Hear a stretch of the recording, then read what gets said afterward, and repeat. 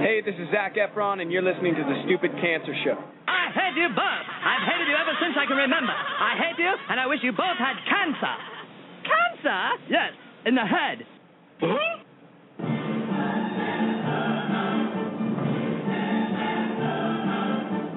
I'm as tired as hell, and I'm not going to take this anymore. Pay no attention to that man behind the curtain. Are you telling me you built a time machine? Out of a DeLorean?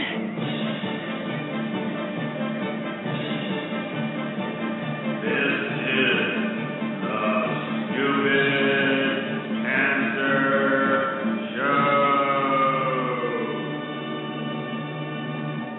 Uh-oh. Sounds like somebody's got a case of the Mondays.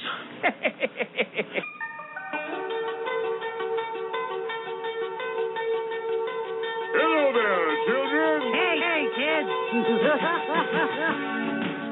People seem to like me because I am polite and I'm rarely late. And now, the host of the Stupid Cancer Show, Annie Goodman and Matthew Zachary. Woohoo! Not that there's anything wrong with that. Because he has a lot of chutzpah. All right.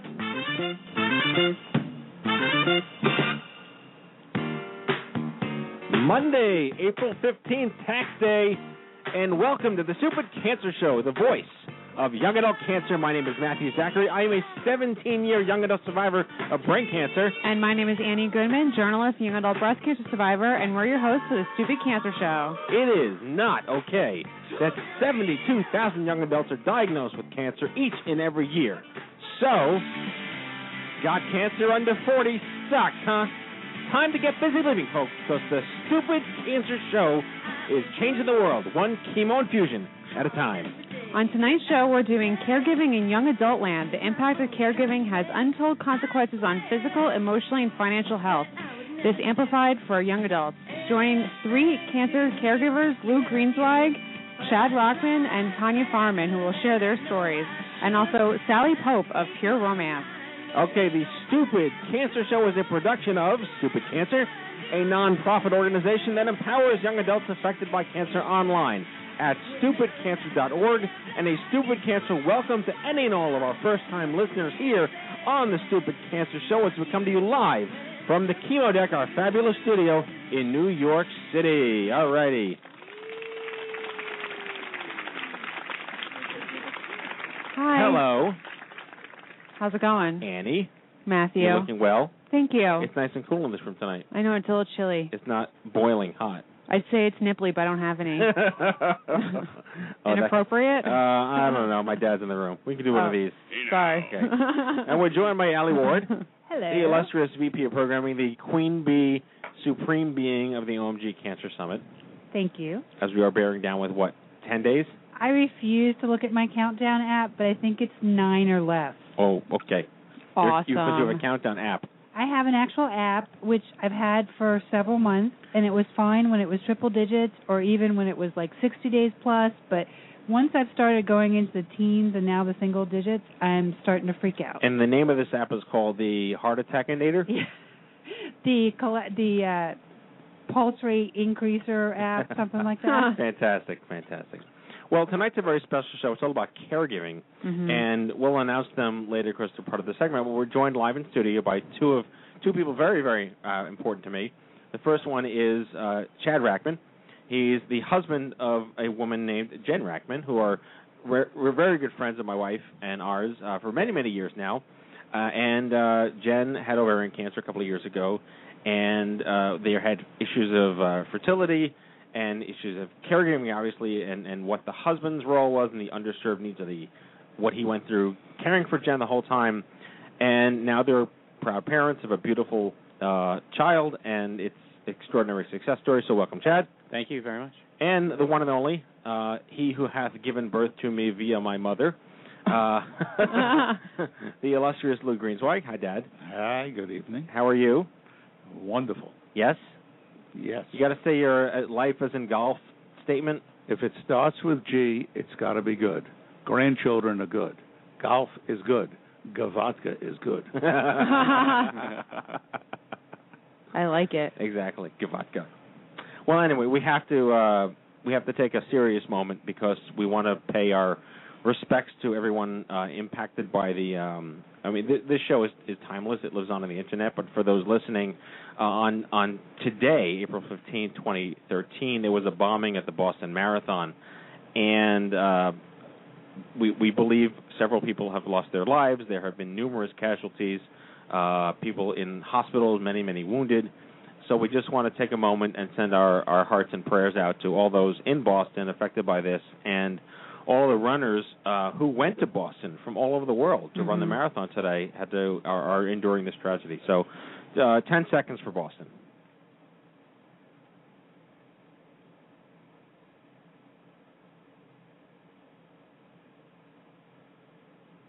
Okay.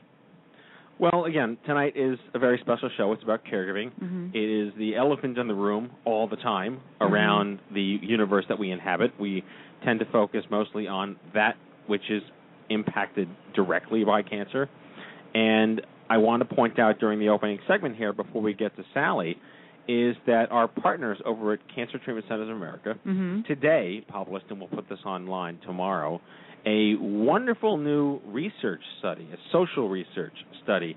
They interviewed 1,000 cancer patients and 1,000 cancer caregivers. Now, the patients were 35 and older, but the caregivers were 18 and older. And this was the largest survey of its kind. And they basically wanted to build a differential. They wanted to understand, A, what the patients felt they should have gotten and whether they got it. Okay. And what the caregivers felt the people they were caring for should have gotten and didn't get. Okay. So it wasn't necessarily what the caregiver needed, it's what the caregiver wished the patient had gotten. Got it. And CTCA does a lot for caregivers, too. Oh, they do a huge massages, thing, therapy, a lot of different... Well, last week's show we discussed this, too. We had CTCA on the show. Let's see if we discussed it. We had Churchill, Jenna Churchill, her husband... benefited from the caregiver resources. He had a therapist, he had massage, they had Reiki, he had, organic food, de-stressing. It was really an amazing experience. So the whole point of the study was to shine a lens on how caregivers are as equally unmet, not just in what they're not receiving to help them sort of get through it in a less challenging way for their own personal well-being, but their stress is also largely attributable to what they're not seeing their spouse, sibling, wife, whomever that's sick, not getting what they think they need. Yeah, I've heard from a lot of people, not just my family, my friends, is about how much harder it is, and many times it's more stressful in the caregiver than the person going through treatment. Yeah, so we've done shows on caregiving before, and this show is an OMG 2013 preamble broadcast, because this will be, Allie, how many sessions on caregiving do we have? I think we have 5 different sessions, but for each breakout there's going to be one session. So some of the sessions are being repeated, so every caregiver can attend them throughout the conference. Right. So, that's a big deal. Just pointing out the fact that we want to be an organization that is known for making a big stink that caregivers matter. And that it is an under-recognized and underserved partner in the fight against cancer, and that, what can be done. The whole point of this study is now that we know that like 83% of caregivers did not feel they got what they needed personally and on behalf of their loved one, how do we fix that? What are the systems that need to be improved, and who's going to jump on that bandwagon and spend that money to build those programs and services across the country at these clinics? Well, and even if there are services, a lot of the problem is the caregiver's focus is so much on the patient that they often don't even think about themselves and what they need to do to take care of themselves. So they don't always seek out if there are any programs or support groups or anything for themselves until after the fact. And they might also feel bad reaching out for help. Well, that's the thing. It's the guilt. You don't want to be a burden to the person who's actually the sick one. Right. But at the same time, you should be, in a sense, aware, and believe me, there's an equal amount of guilt on the other side, too. You know, Yeah. my dad knows this firsthand. I felt horrible putting my family through this, but I had no choice in the matter, and it's not an uncommon thing for the patient to feel. Yeah, I mean, when my father had cancer, I wasn't really the caregiver. I was aware and I was around. But when my father had his accident and was in shock trauma for days and it wasn't cancer related, I was the interactor with the hospital and the doctors and trying to explain it to the rest of my family. And it was very traumatic for me. And there were some resources there for me as a caregiver, but I can only imagine going through that as a projected period of time. Right. That would just be more than I think I could handle in this point in my life. Agreed. Well, that's an interesting segue into our opening segment here. The unmet issues of the patient and the caregiver are spiritual, they're psychosocial, they're financial, they're emotional, but they're also sexual. And that's another sometimes uncomfortable thing to talk about because we are sexual beings. We're human beings, we're animals, we're creatures of this earth, and cancer and any disease gets in the way of our natural order. So I'm really pleased to welcome our first guest. Let's cue her up here. All right, Sally Pope received her BA from the University of Florida and a Master's in Public Health from NYU right here in town, where she focused on women's health and human rights. While at NYU, she studied and worked in women's health in Mexico, South Africa, and Guatemala. She is currently the manager of the Sexual Health Department at Pure Romance, where she started at the beginning of 2013, so she's fresh out. In her free time, she blogs on the rights and health and empowerment of women and girls. Please welcome to the Stupid Cancer Show, Sally Pope. Welcome, Sally. Hi. Thank you for How are that you? introduction. Thanks for filling in for Patty. Yeah, absolutely. I'll try to do Patty some justice here. Well, we can make fun of her now. Oh, no. But I've been looking forward to having you guys on our show for many, many years. I've been an active fan of who you are and what you do for a very long time. And I was introduced to you through the C4YW conference that you exhibit at every year. And we are national partners with Living Beyond Breast Cancer and the Young Survivor Coalition. So kudos for you guys. But I was hoping you could just kickstart the conversation with, what is Pure Romance? Well, that's a good question. So Pure Romance is an in-home party planning company for adult women. We're like Mary Kay and Pampered Chef, but of bedroom accessories and relationship enhancement products. That's a way to make everybody understand kind of what we do. But our products are a little bit different. So we have about 100,000 consultants worldwide, and this is our 20th year this year, so we're really excited. And how did you get involved with Pure Romance? What drew you to the company? Well, I moved to Cincinnati from New York, and I knew that I wanted to work in women's health. And Pure Romance is a bit of a legend in Cincinnati. As you can imagine, we're in the Midwest, so it's a bit conservative. So to have a company like this in Ohio is a pretty unique thing. But I knew about Pure Romance's reputation and the company's dedication to empowering women, and especially to educating women about their sexual health and addressing issues that people don't necessarily want to talk about or don't have someone to talk about. So I was really excited to have the opportunity to work with Pure Romance. So there's obviously a very delicate line between this type of product in regular life and this type of product within the context of a potentially catastrophic health experience in the wake of that. So how have you been able to, I mean, Patty's a brilliant marketer. She's been doing this for a long time now. I was reading that she got the idea on Donahue like 40 years ago, which is interesting. So how is that balance made? Obviously, it's a very sensitive issue. It's still kind of like a hush issue sometimes in the cancer community, even with men and women. Talk to us more about how your brand has really broken down that barrier. Well, she's always been passionate about women's sexual health and giving women, accurate, solid information about their health and health issues and opening up a dialogue and communication. So she took two different avenues of how Pure Romance and her legacy was going to address women in cancer. And the first was through Pure Romance. She created the Sensuality, Sexuality Survival Program, the SSS program.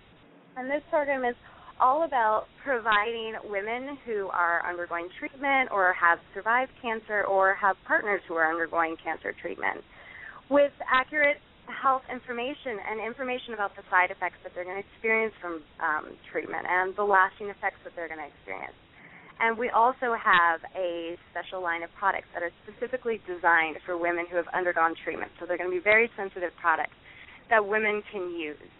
And so we train our consultants, and they get SSS certified, and they go out into their communities, and they educate the women in their communities, and they collaborate with national and local cancer organizations to fundraise for research money and to put on, different workshops and community outreach programs to reach the women in their communities. And the second way that she wanted to tackle the issue of... Oh, I think we just lost her. We lost her. Yeah, she's going to call back in. Mid-sentence. Dear cell phones. Anyway, we had weird tech problems like 2 weeks ago, too, didn't we? We did. That's okay. Yeah. Well, this one's not our fault. She dropped out. Well, she'll call back in a second, but she's raising a really important point, which is that they took a lot of risk in walking into this space. Oh, it's very taboo. It's incredibly taboo. Young Survival Coalition. Oh, I think she's back. Let's see.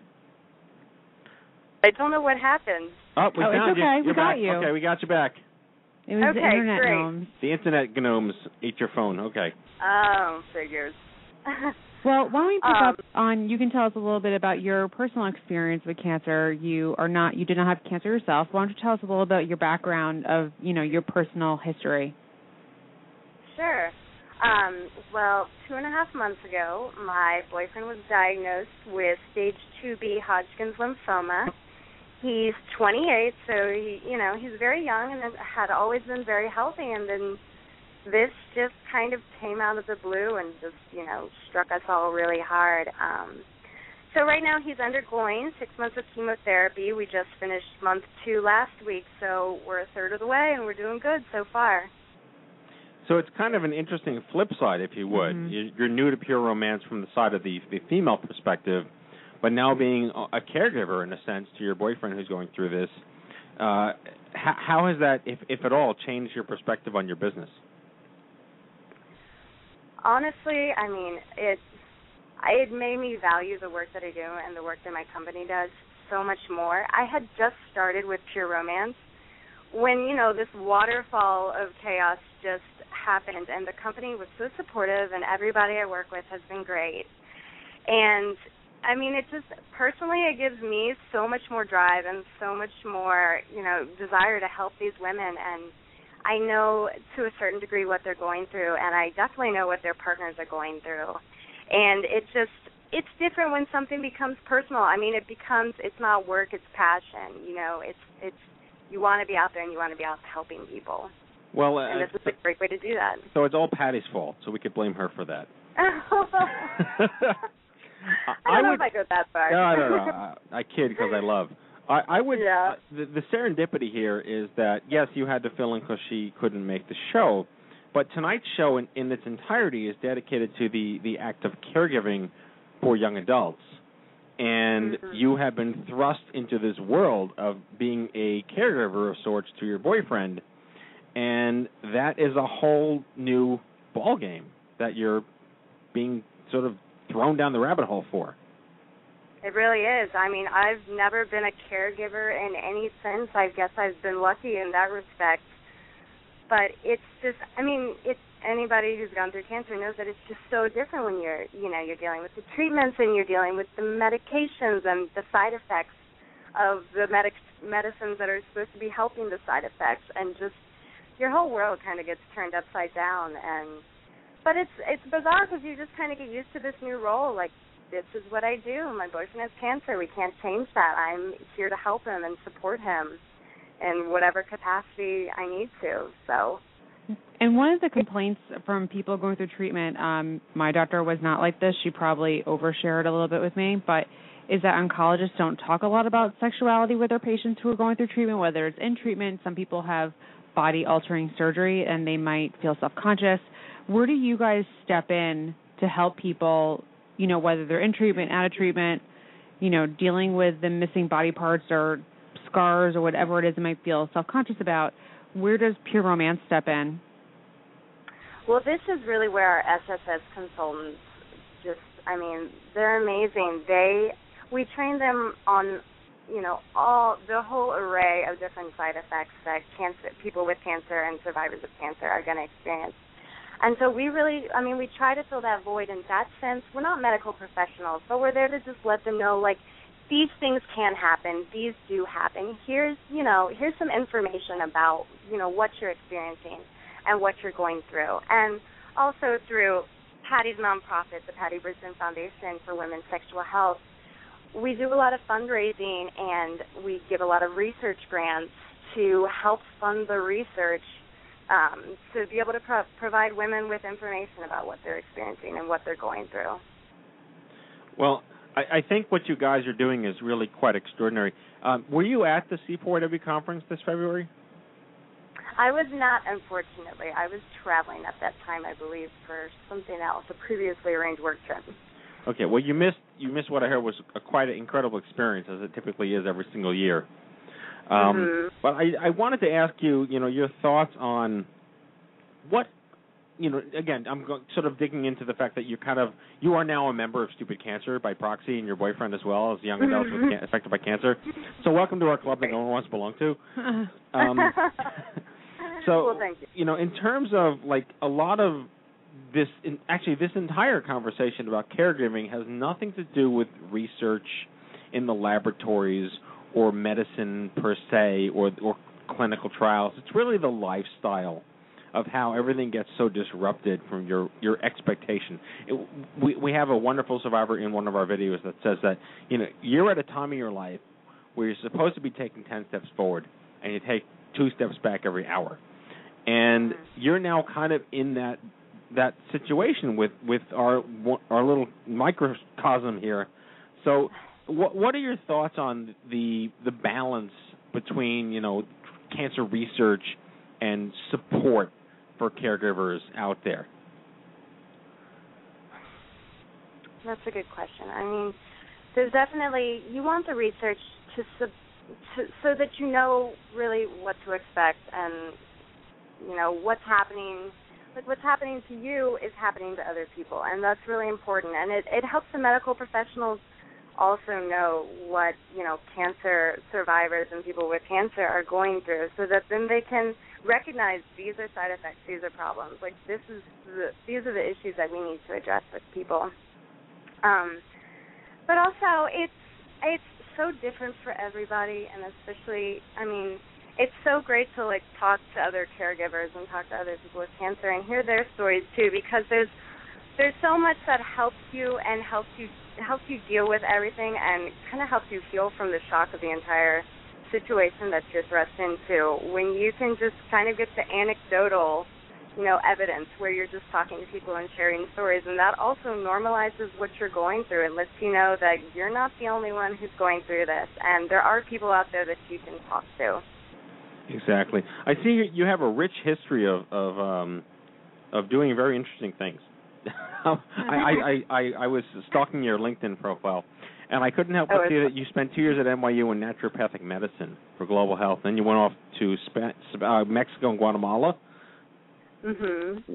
I'm curious, how is life lived there? Did you encounter disease in those communities, and is there a completely different ethos and pathos to the way people understand their sexuality and health? Oh, yeah, absolutely. The diseases I saw mostly when I was in other countries was a lot of, it was diabetes, it was HIV/AIDS. It wasn't so much, I really honestly didn't see cancer that much. It was very different, and I know cancer is there, and that's definitely happening to people there as well. But the way that they handle it is very different. They don't have the healthcare system in a lot of countries that we have here. Not saying that we're the best, but it's just different.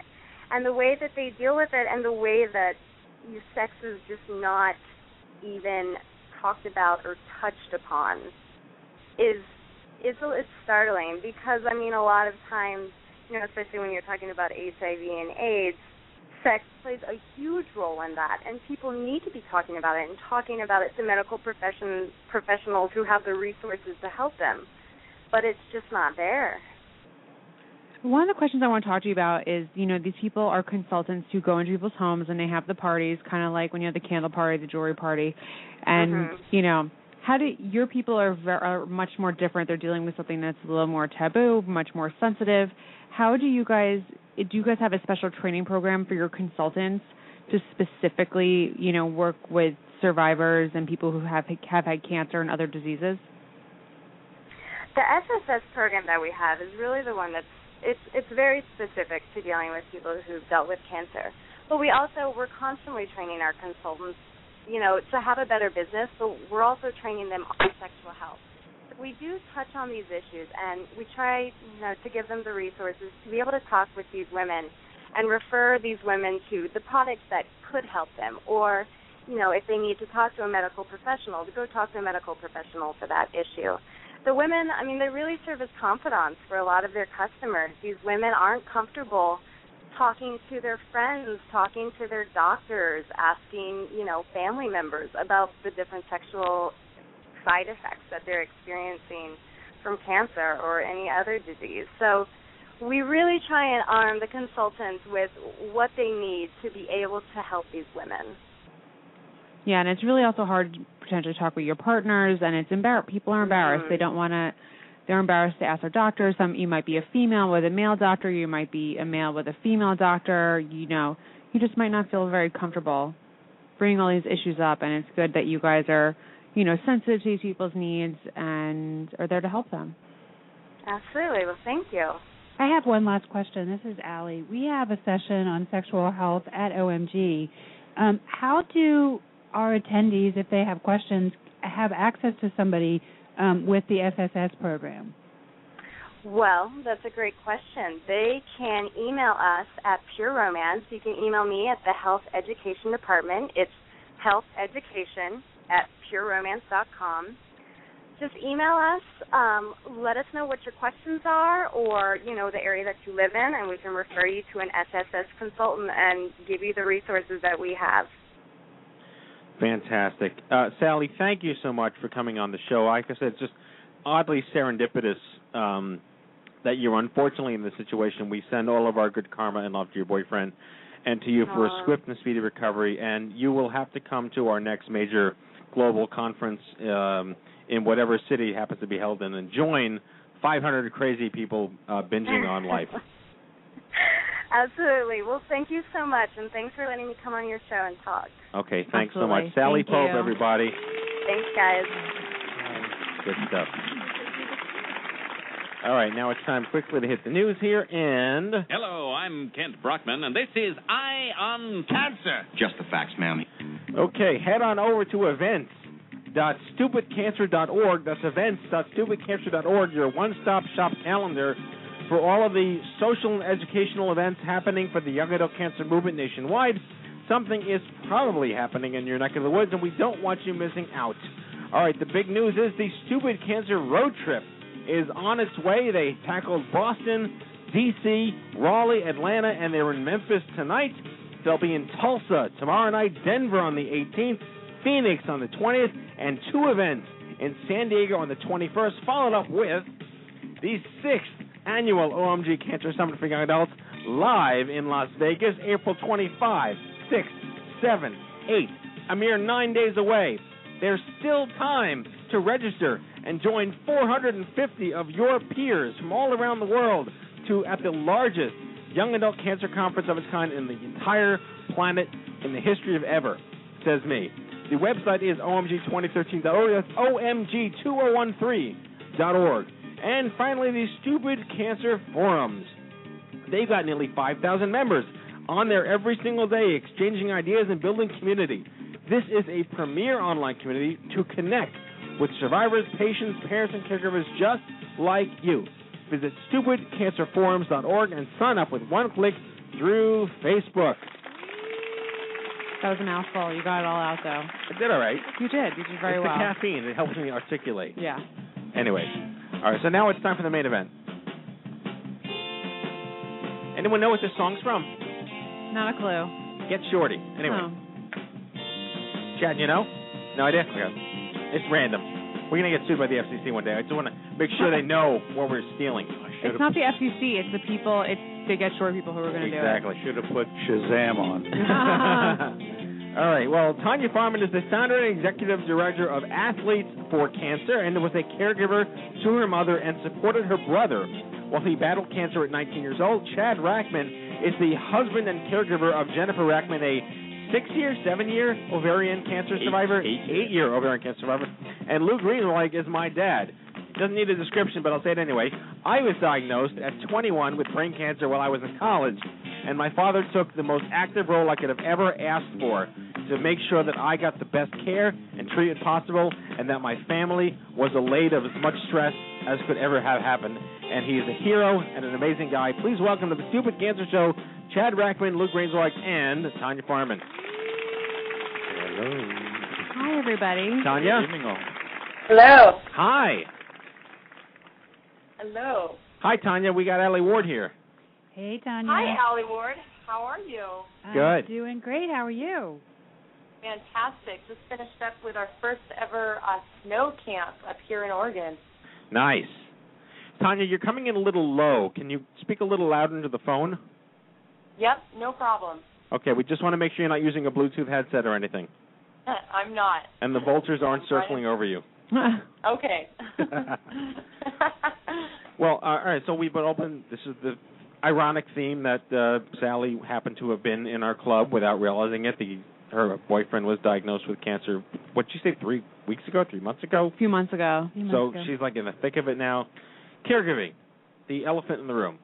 I want to just start the conversation by having our three guests just talk about their experience as a caregiver. So, Tanya, why don't we start with you? Okay. Well, I was not as much of a caregiver, but I guess people could call it caregiving. I was there supporting my brother when he was fighting ALL in 2006 and 2007. And as his only sibling and really we have a small family, I drove up to Seattle Children's Hospital every weekend to be there for him, and we connected on just more of a young adult level, and there were a lot of small children in that hospital, and I was someone that he could connect with, and I wanted to be there as kind of someone that could make it fun instead of so serious. So unfortunately, he passed away in 2007, but it is definitely a learning process, and now it's changed my life, so I am now very actively involved in young adult cancer survivorship advocacy. Well, thank you very much, Tanya. Let's head on over to Chad. Hi, everybody. Hello. I'm Chad. My wife, Jennifer, is going on 9 years cancer-free. She was diagnosed at age 27 with ovarian cancer, stage 3.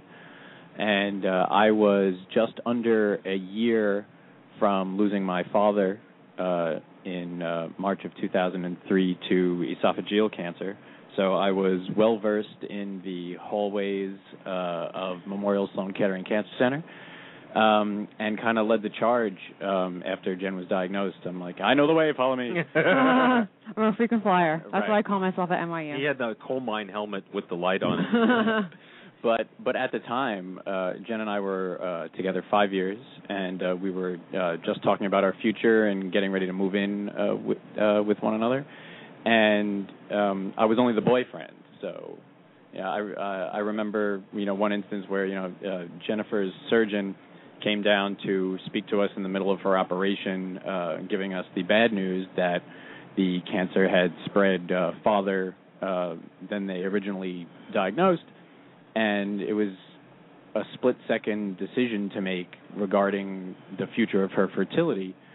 And the doctor looks at me, thinking that I'm her partner, or they're about the same age. I'm like, who are you? I'm the boyfriend. And he immediately turns and speaks to her parents. And I was just shunned out of the room. Out of the room. You can listen, but you can't speak. Right.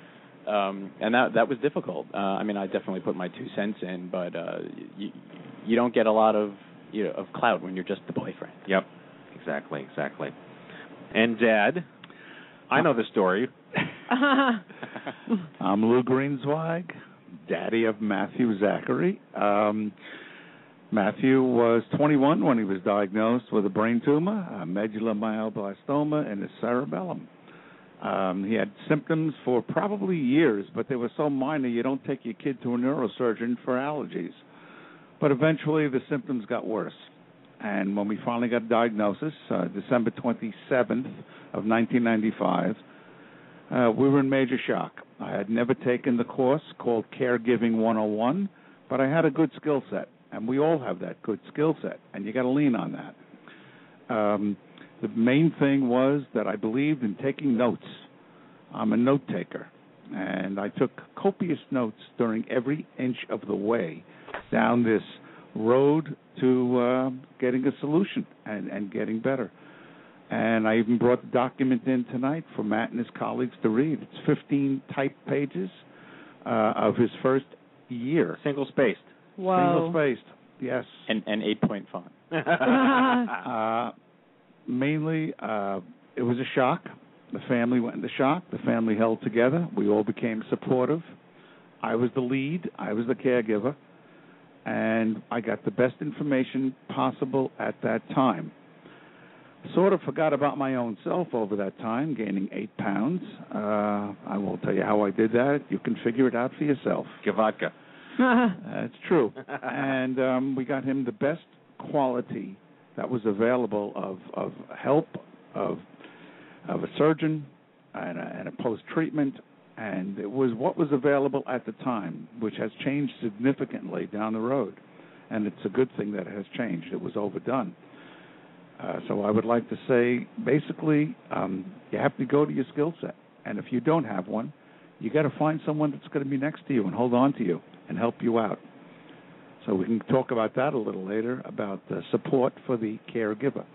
Exactly. And you raise a really valid point. I was diagnosed in the Bronze Age, and the idea, the very nature of even the word survivorship, the quality of your life through treatment wasn't even a discussion point, let alone caring about the people who are caring for you.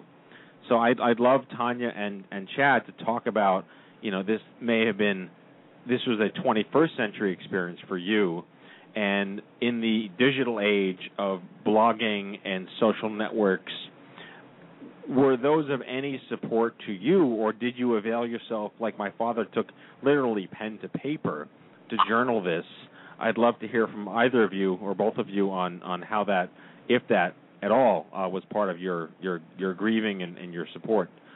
Chad? It brought us to our support. Unlike Lou, I didn't take any notes.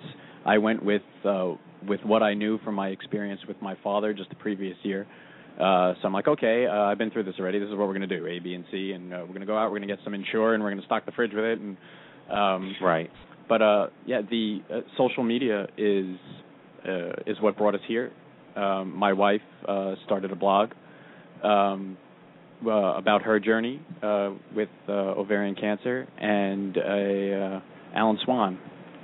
Alan Swan. Alan Swan found us and emailed us and said, hey, can we use your blog, on this page with these other blogs? And before we knew it, we were thrust into the world of the I'm Too Young for This Cancer Foundation, Stupid Cancer, and went to an initial, so the blog brought us to physical people, and we went to that initial meetup in Manhattan filled with a room of people going through the same things that we were. And I felt like I nearly passed out that night. I think Jen handled it a lot better than I did. It's just like, can I open a window? I need a glass of water. Right. It was completely overwhelming. And that was at that village condo, wasn't it? Yeah. Wow, I remember that. So Tanya, you had a sort of an opposite experience of Chad. You were caregiver to your younger brother who passed away, and then your mother had cancer afterwards, correct? Yeah, and the first time with my brother, I did not take any notes at all, and nor did my parents, really. And I learned my lesson so that when I faced it with my mother, and this was just last year, I was absolutely meticulous about notes. I asked doctors to repeat every word so that I could write it down or put it in my Evernote app. That helped a lot.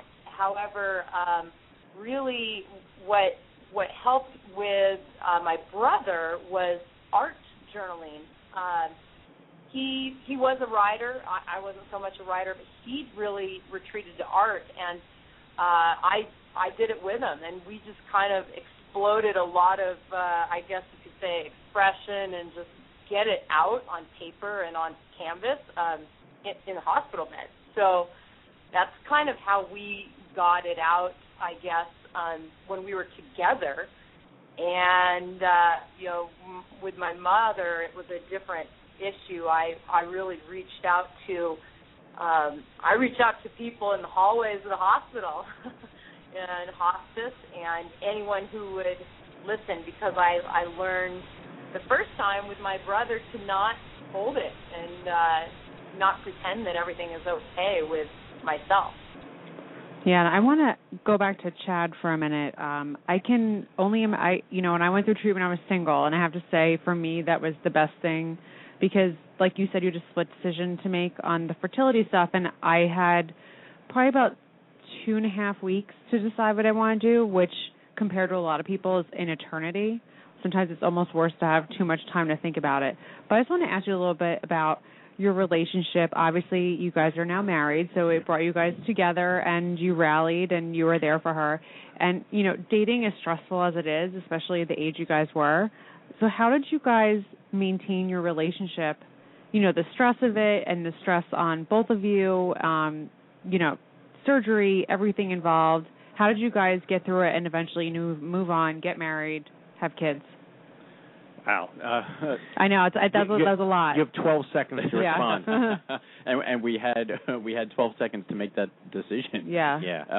And, of course, Jen and I had conversations before, going into that initial, that was her second procedure, but the major one. And I didn't know whether, she had as in-depth of conversations with her parents about what to do, if this question comes up.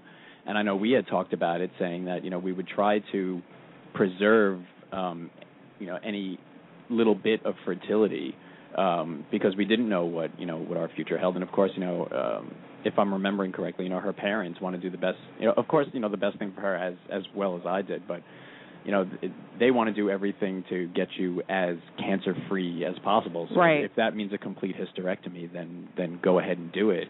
What wound up happening is Jen had both ovaries and fallopian tubes removed, and we saved her uterus for possible implantation and use down the road. We were just moving in together. So I think, that was a little bit of a distraction. I was working as a freelancer at the time, so I was able to make my own schedule and accompany her to all the, the chemo appointments and sit there in that uncomfortable lounge chair, watching season after season of Friends on the DVD player in that room. We were just saying Ms. Chenandler Bong was our code word today. Right. It was communication, and I just felt I had been with this person for 5 years, and although Jen gave me an out, we sat down and had that conversation, saying I realize if this is too much for you, you could bail, and I'm like, what are you, crazy? I'm like, right. No, I mean I know this is the person I want to be with. I think cancer just derailed our plans for a short period. But now we're back on track. But it's an interesting point from my perspective and from Tanya's perspective and your perspective. We had been touched by cancer before we became caregivers. Right. My wife's my brother-in-law passed away at 19 years old in 2003, and I was a caregiver to my wife, who was obviously a miserable, horrible, unbelievably wretched period of time while he was in treatment and passed away. And we were there for each other, and we gave each other outs. Like, the whole thing was there, and we just wanted to stick together. Tanya, question for you and then for Chad. Do you think having that horrible, happenstance in your life prior to your mother getting sick and being that caregiver hardened you enough to not worry about the stuff that might have freaked you out the second time? Yeah, I maybe a little bit. I think it just I got to know the system a little bit, sadly, and hospitals, and I was much more comfortable asking for what I and my mother needed, and being very adamant about it. So I tried to be an advocate for my mother in the hospital because she wouldn't be. And so I guess that was maybe the one thing that the first experience helped me with, is to not fear the people in the hospital, not fear what's going on, but really tackle it and not be afraid to ask questions and find answers and ask for what I needed. And Chad, does that answer your question? No, it does. It really does. And then having lost your father, and then it's like the Godfather 3. They pull you back in. You think you're right out. Yeah. For me, it absolutely helped me. If I didn't go through it with Dad, I think my experience with Jen would have been completely different. Right. And especially because Jen's parents, didn't have anything, an experience to equate this to for themselves. So in some sense, it was like I said, lead the charge. Like, okay, I know right. where everything is. Yeah, it'll be fine. So Dad, I mean, we can talk about now, the burden. Well, we were through an experience, your mother and I, when her father had a brain tumor. It was we were only about I would say you were 8 or 9 years old at the time. You were in your mid-30s. I was in my mid-late 30s, and my wife's father had a glioblastoma multiforme, stage 4, and they had one surgery, and they bought him about 3 months. He was gone within a year in that procedure, and I think that forever scarred your mom's life, and therefore when you were diagnosed with a brain tumor, she was unable to handle it, and that was part of my being a caregiver. I had to be a caregiver for you and for her. So really, I was dealt a double blow very quickly. And the thing I wanted to bring out to the audience is that when you were diagnosed, it was a pediatric brain tumor. Your age 21. Right. Many of the medical people that you saw treated you as a child. Right. And we went through that, and I they didn't even want to talk to you because you had a pediatric brain tumor. They're dealing with 3, 4, 5, 6, 7, 8-year-old kids all day long, and now they got a 21-year-old bright male, articulate, and they had difficulty dealing with you. The anecdote that I tell, to that is I remember when we went to Sloan Kettering every day for the radiation treatments, and at one point I was waiting in that waiting room to go in for the treatments. You had stepped away to talk on the phone or whatever you did, and then another set of parents came in and asked me, what was your child diagnosed with? Because it was all like young adults who had children, like single-digit children getting treatment in that room. And I looked at them and said, I'm the child. And even when we were talking to Dr. Merchant and Dr. Davis, yes. They would focus their attention on you and Mom and not on me. So it was another level of burden. It was a different scenario. Right. Yes.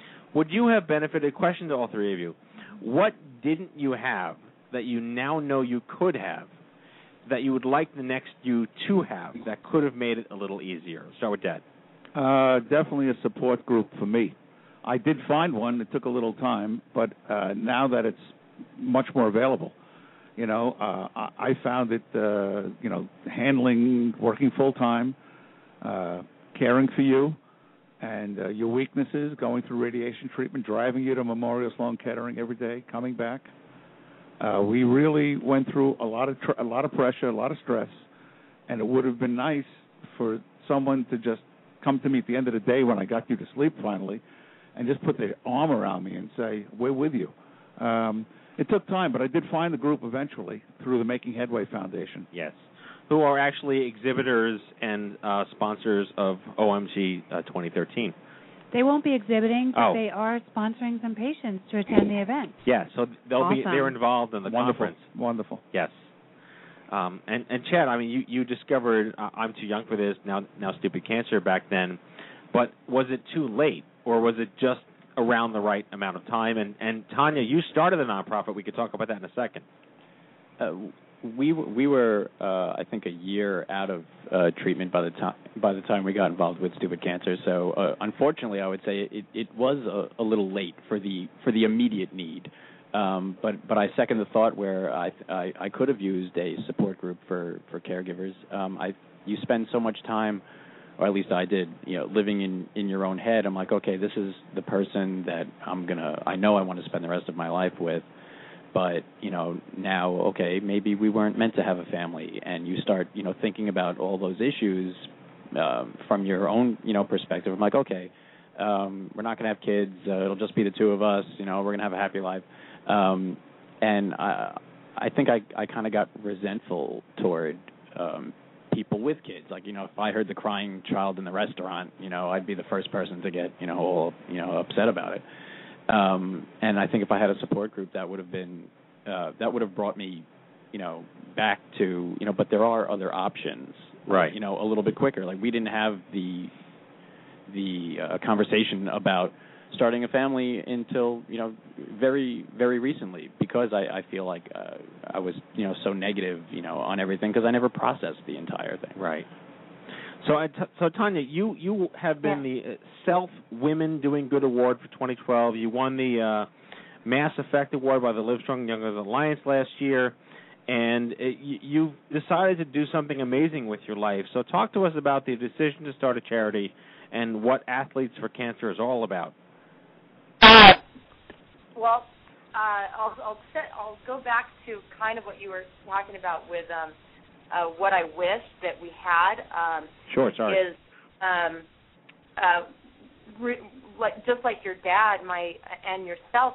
My brother was 19 in a children's hospital, and there were no resources for pretty much, I would say, anyone 17 or older. And children's hospital, I think, took patients up to 21 years old, 21, maybe 22, depending on the cases. And so everything was targeted toward young children and toddlers. And as a sibling, you're also not really getting any attention because I felt a lot of the attention was on the parents. And so you're kind of in this lost place at the hospital when you're there. And so there would be all this attention on my mom and dad, and I just felt like I was just lost and forgotten. And so I had wished that there was something for siblings, maybe whether it was a support group or someone that just came in and would grab me and be like, hey, let's go for a walk, or let's talk or something. That would have been huge. But they were doing that with my parents. And so then to answer your other question, Matthew, was in response to just kind of not dealing with anxiety and taking on a lot of the stress of my brother's passing, I had to funnel my energy somewhere, and decided to start Athletes for Cancer based on where I found my healing and where my brother found his healing, and that was in the outdoors.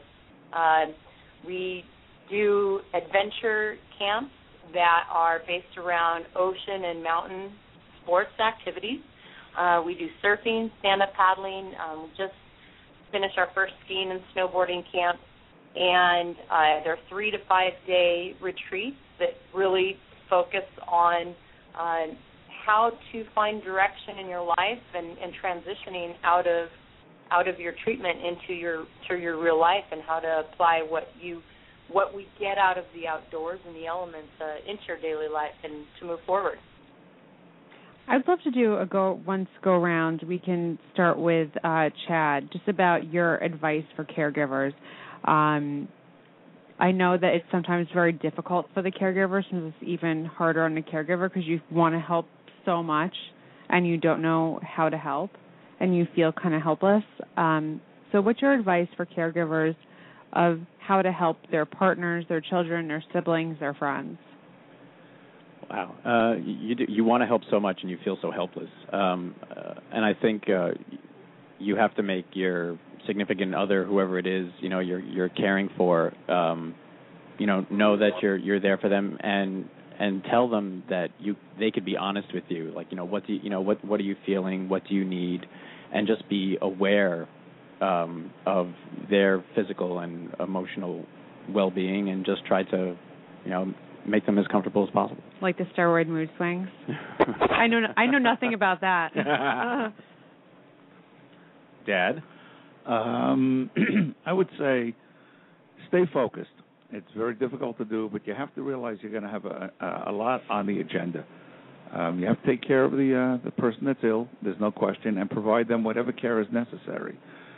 But you must stay focused with who you are, because if you're not well, you can't help them. So you must maintain some wellness, whether that's through therapy, exercise, nutrition. You have to stay healthy in order to help the one that you're working with. Tanya?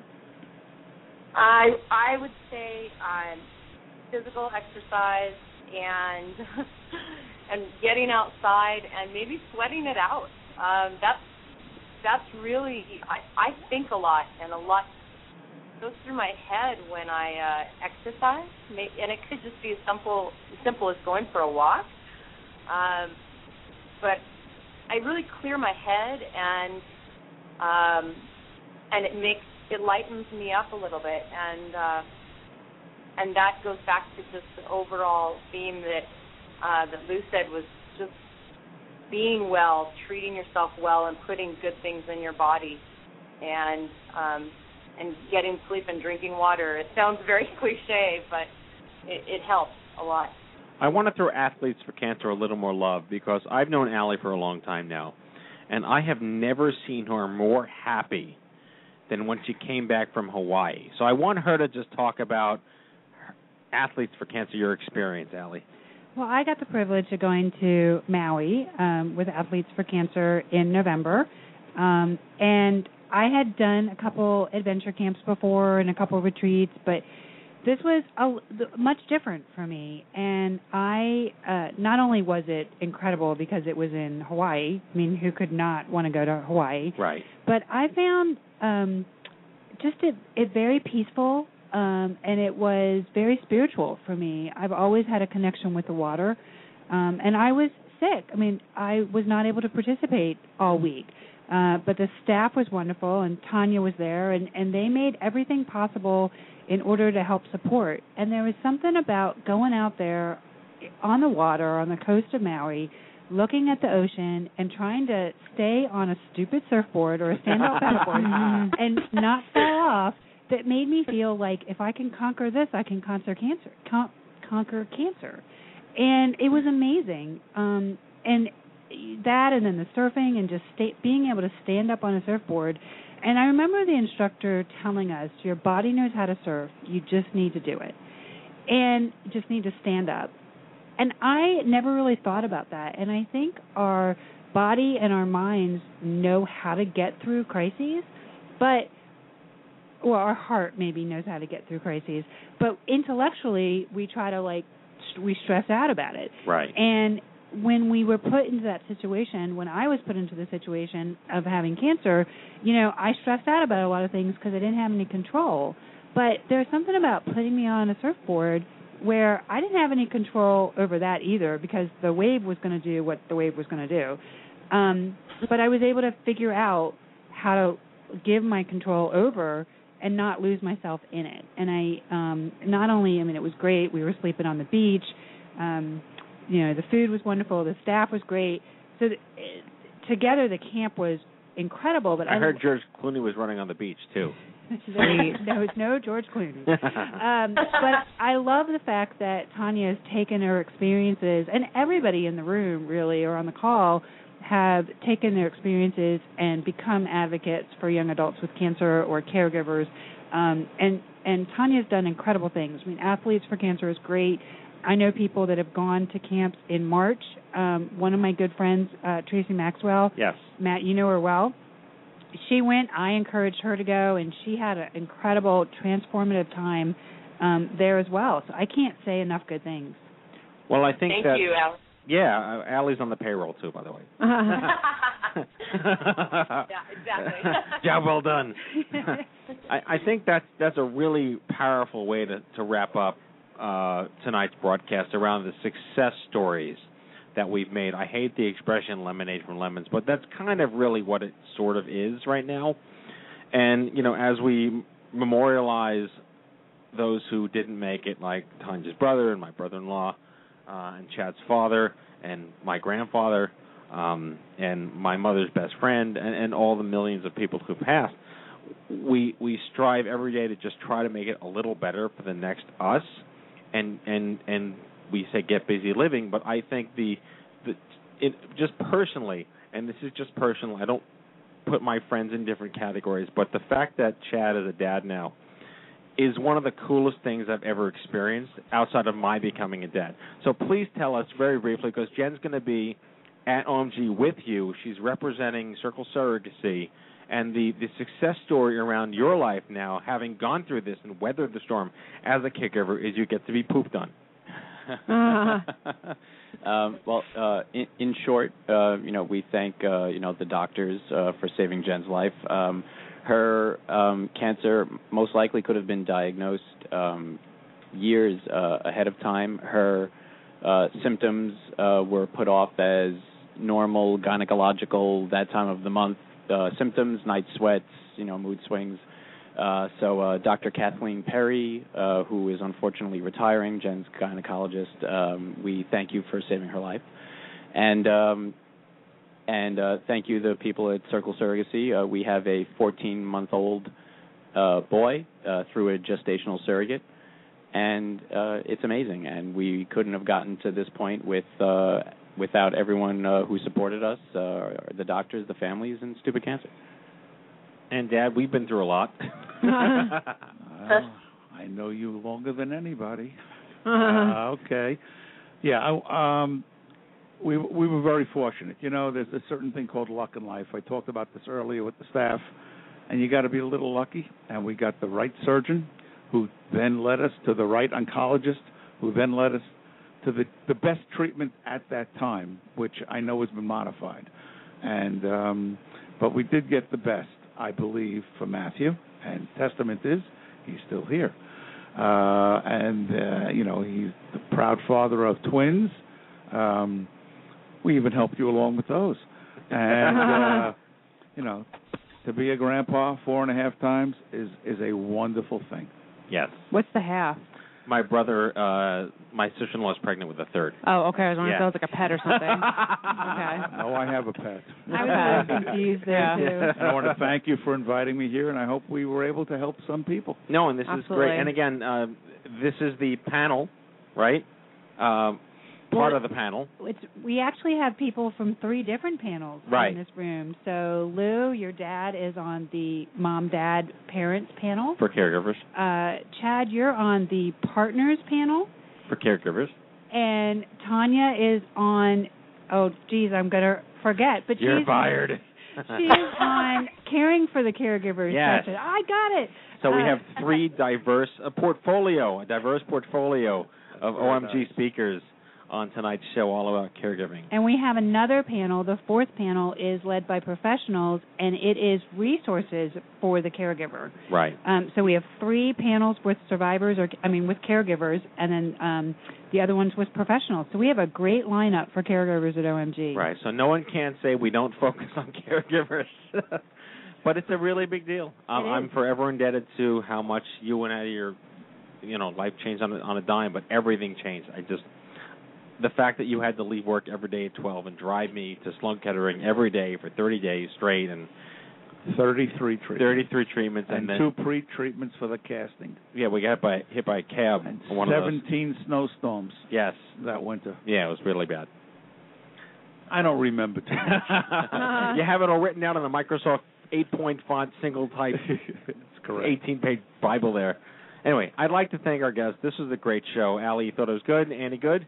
Yeah, it was good. It was just okay. Yeah, not one of our best shows. You guys kidding. are It was horrible. great. All right. Caregivers have a special place for me. I just finished treatment very recently. I know how hard it is. My parents dealt with it. My friends dealt with it. I had someone sleep over every single time I had chemo. Someone slept over in my apartment. I had a schedule for chemo. I had 16 rounds of chemo. Someone came with me every single time. My brother came with me several times. He had to sit there when I was being told I had cancer, and he had to hear about plastic surgery and nipples and my ovaries and my eggs and fertility and lots of unpleasant things that he did never want to hear about his little sister. And sat with me, sat in the waiting room through scans, and he might have fallen asleep while he waited for some of them, but it's okay. But, it's a really tough job for caregivers, especially people who are in my situation where you had no experience with anything. And you guys go through a lot, too. It's very hard for me to put myself in your shoes. All right, so here's for all the caregivers out there.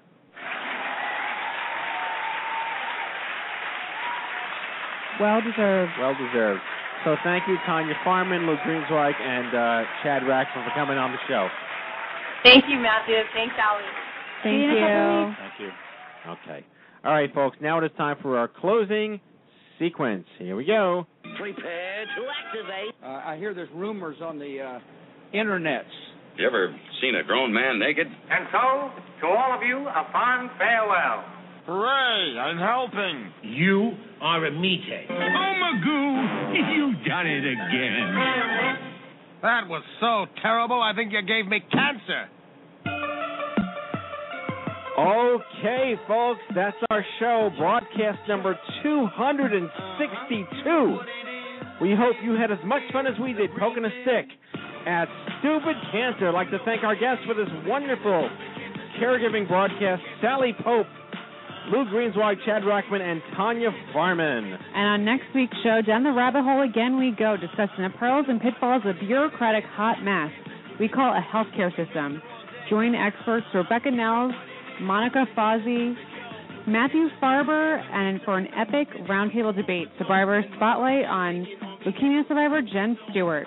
Okay, if you've missed any of our past shows, download them all for free on iTunes at itunes.stupidcancer.org, or check out all the archives at stupidcancershow.org. Remember, folks, if it ain't stupid, it ain't cancer. Live from the chemo deck on behalf of Kenny Kane, Andy Goodman, Allie Ward, myself, and our whole team here at the Stupid Cancer Show. Have a great week, and we'll see you back here next Monday live at 8 p.m. Good night, everyone. Good night. Good night. We gotta raise awareness for this.